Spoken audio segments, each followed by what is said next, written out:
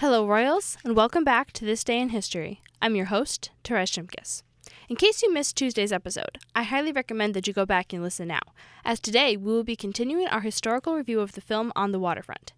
Picking up right where we left off with the beginning of filming, in the fall of 1953, the International Longshoremen's Association was expelled from the American Federation of Labor, thanks in part to the hearings and investigative news reports that had been largely aided by, you guessed it, Father Corridon.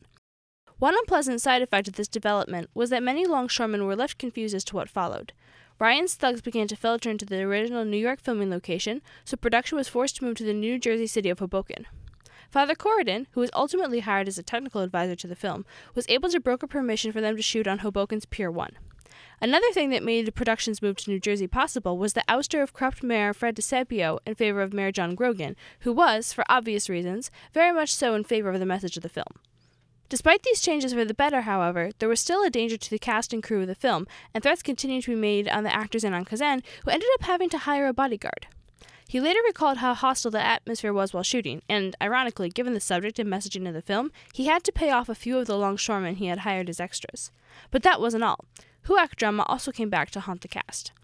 As a very bizarre story goes, Rod Steiger, who played Terry Malloy's brother Charlie in the film, was very starstruck by Lee J. Cobb, and, as one does when one meets their Hollywood idol, he invited him to a spaghetti dinner.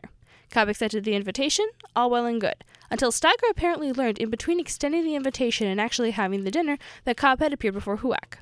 This greatly shocked and displeased Steiger, but he felt like he needed to go ahead with the spaghetti dinner with his idol anyway, later calling it the longest hours of his life. Now this story, as entertaining as it is just likely a pack of lies invented by Steiger, as it is unreasonable in the extreme to believe that he had not actually known of Cobb's involvement with HUAC, but the very fact that Steiger told such a story, whether or not it was true, demonstrates how cooperation with HUAC continued to haunt production. Given all the drama created by HUAC, and by actually being on the waterfront, you might think that the entire cast and crew was completely steeped in it. You would be wrong, however, as there was at least one figure in the making of On the Waterfront who was apparently oblivious to the drama, and that was actress Ava Marie Saint, who played Terry Malloy's love interest Edie and the brother of the longshoreman whose death begins the film. Her ignorance of what was going on around her might seem strange, but given that Edie is portrayed as a very feminine, innocent, and even angelic figure who is not immersed in the drama of the waterfront, I found it very appropriate that the actress herself was something like her own character when it came to the real-life drama on the waterfront. Another thing that might come as a slight surprise, given all this controversy and drama surrounding its making, the film was generally well received when it came out, at least according to such publications as reviewed it. A review published in Variety praised the screenplay, the directing, the lighting, and the performances of the actors, giving special praise, which I thought was well deserved, to the way in which Ava Marie Saint was able to play Edie as both innocent and removed, yet complex and three-dimensional. The New York Times also had a very positive review of the film, praising once again the director and the writer, but also the cameraman and the composer. The review also spoke favorably of Brando's shatteringly poignant performance, as well as the muscularly effective one of Cobb.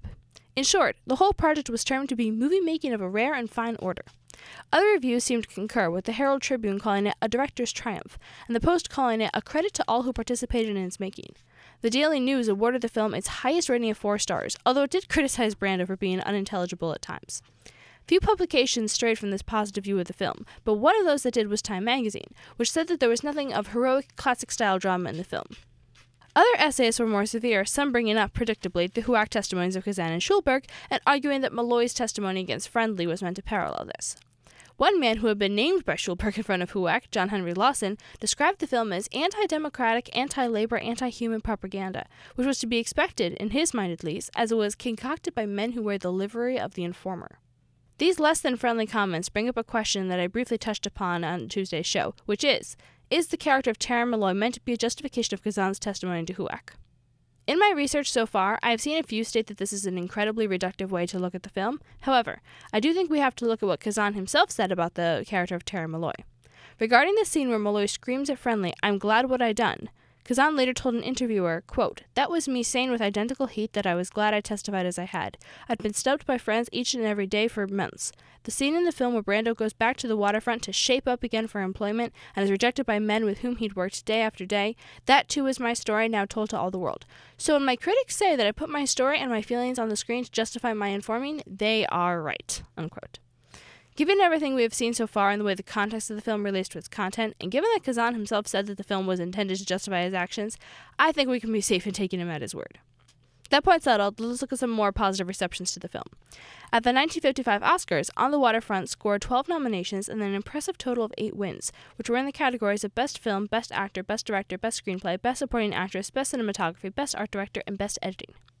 Given, as I have stressed, the dual controversies of HUAC and of Union Waterfront corruption, and then all the little controversies that came from that, it is really remarkable to me that the film was so successful and is really just a testimony to how well it was made.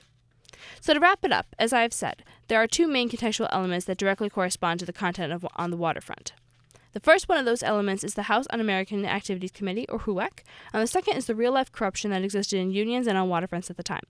And I hope, as I've been able to make clear, the influence of these 2 elements can clearly be seen in numerous aspects of the film, from the film's story itself to the real-life drama on the set. And with that, thank you as always for listening, Royals, and have a great day.